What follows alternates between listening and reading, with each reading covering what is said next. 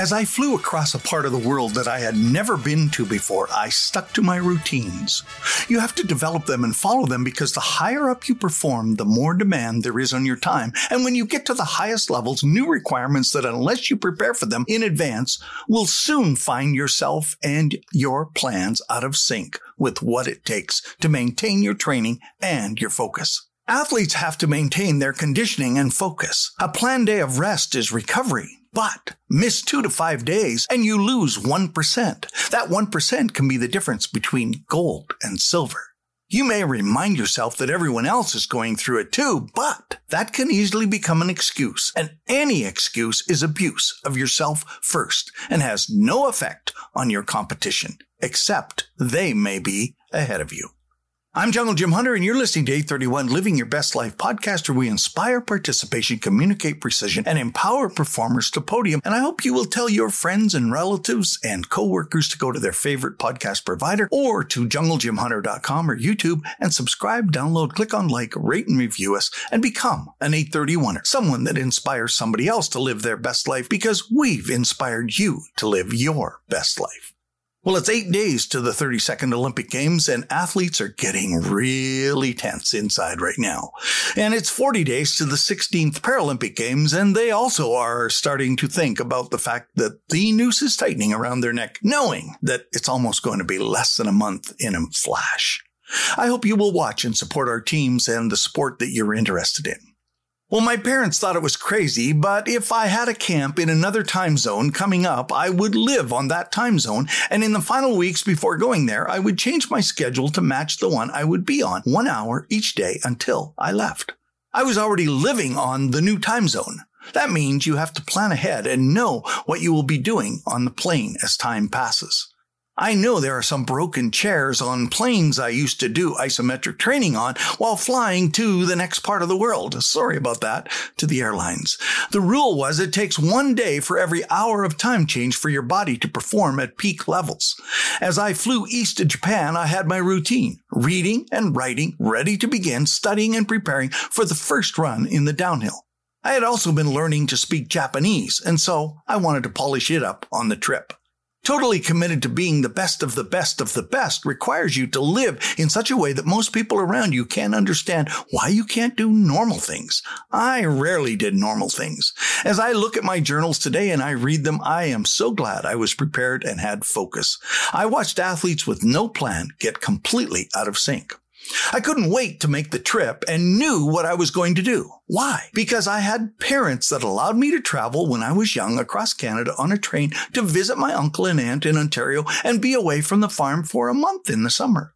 I knew how to plan a trip and what I was going to do at 6 years of age, traveling with books to read, things to do, and a plan to take it all in, not knowing the groundwork was being laid for trips around the world someday when I would become an Olympic skier. We arrived and I was glad because as soon as we arrived, chaos took over. Today, Canada has a chef de mission, or a chief of the mission, and mission staff preparing for the athlete's arrival and step-by-step process so they can stay focused. I'm glad they've done that. They didn't have it in my day. They had a chef de mission, but his job was to make sure that everything was in place in the Olympic venue, not before the Olympic venue. With the pandemic restrictions and controls, it will be even harder on the teams preparing for Tokyo. This is life, however, in the fast-paced world. Another reason why corporations should hire and pay an Olympian to become an employee and the best of the best of the best, because they are prepared to handle the speed of life at a high pace before they even start working for you. I was on schedule, but had to fight to keep it because there were so many new demands that did not exist on the World Cup circuit.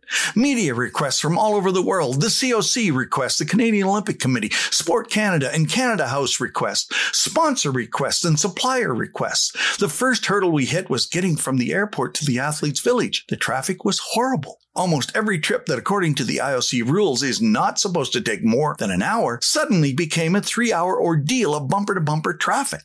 You have to adjust, and so, I started my training at the back of the bus. Oh, another broken seat. Should have told that bus company too, heading to the village.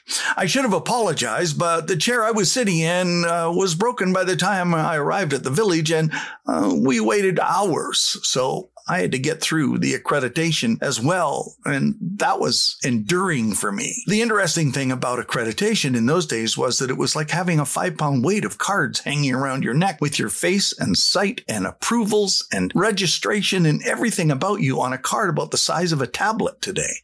Where you put that when you are supposed to be stripped down to a downhill suit was quite a problem. What does all of this have to do with performing? If you want to see what your competition is like emotionally, just watch them getting on a plane after almost 24 hours of flying from Zurich to Sapporo. Watch them in crowded accreditation lines, getting off a 3-hour bus ride that most of us could have run in 90 minutes. I had a plan. I had a tape recorder and my cassettes and my speaking and music tapes lined up and was tired like everyone else and couldn't wait to get some rest. But I had trained on the plane and the bus and knew I was ready even though I was not on the snow for 4 days.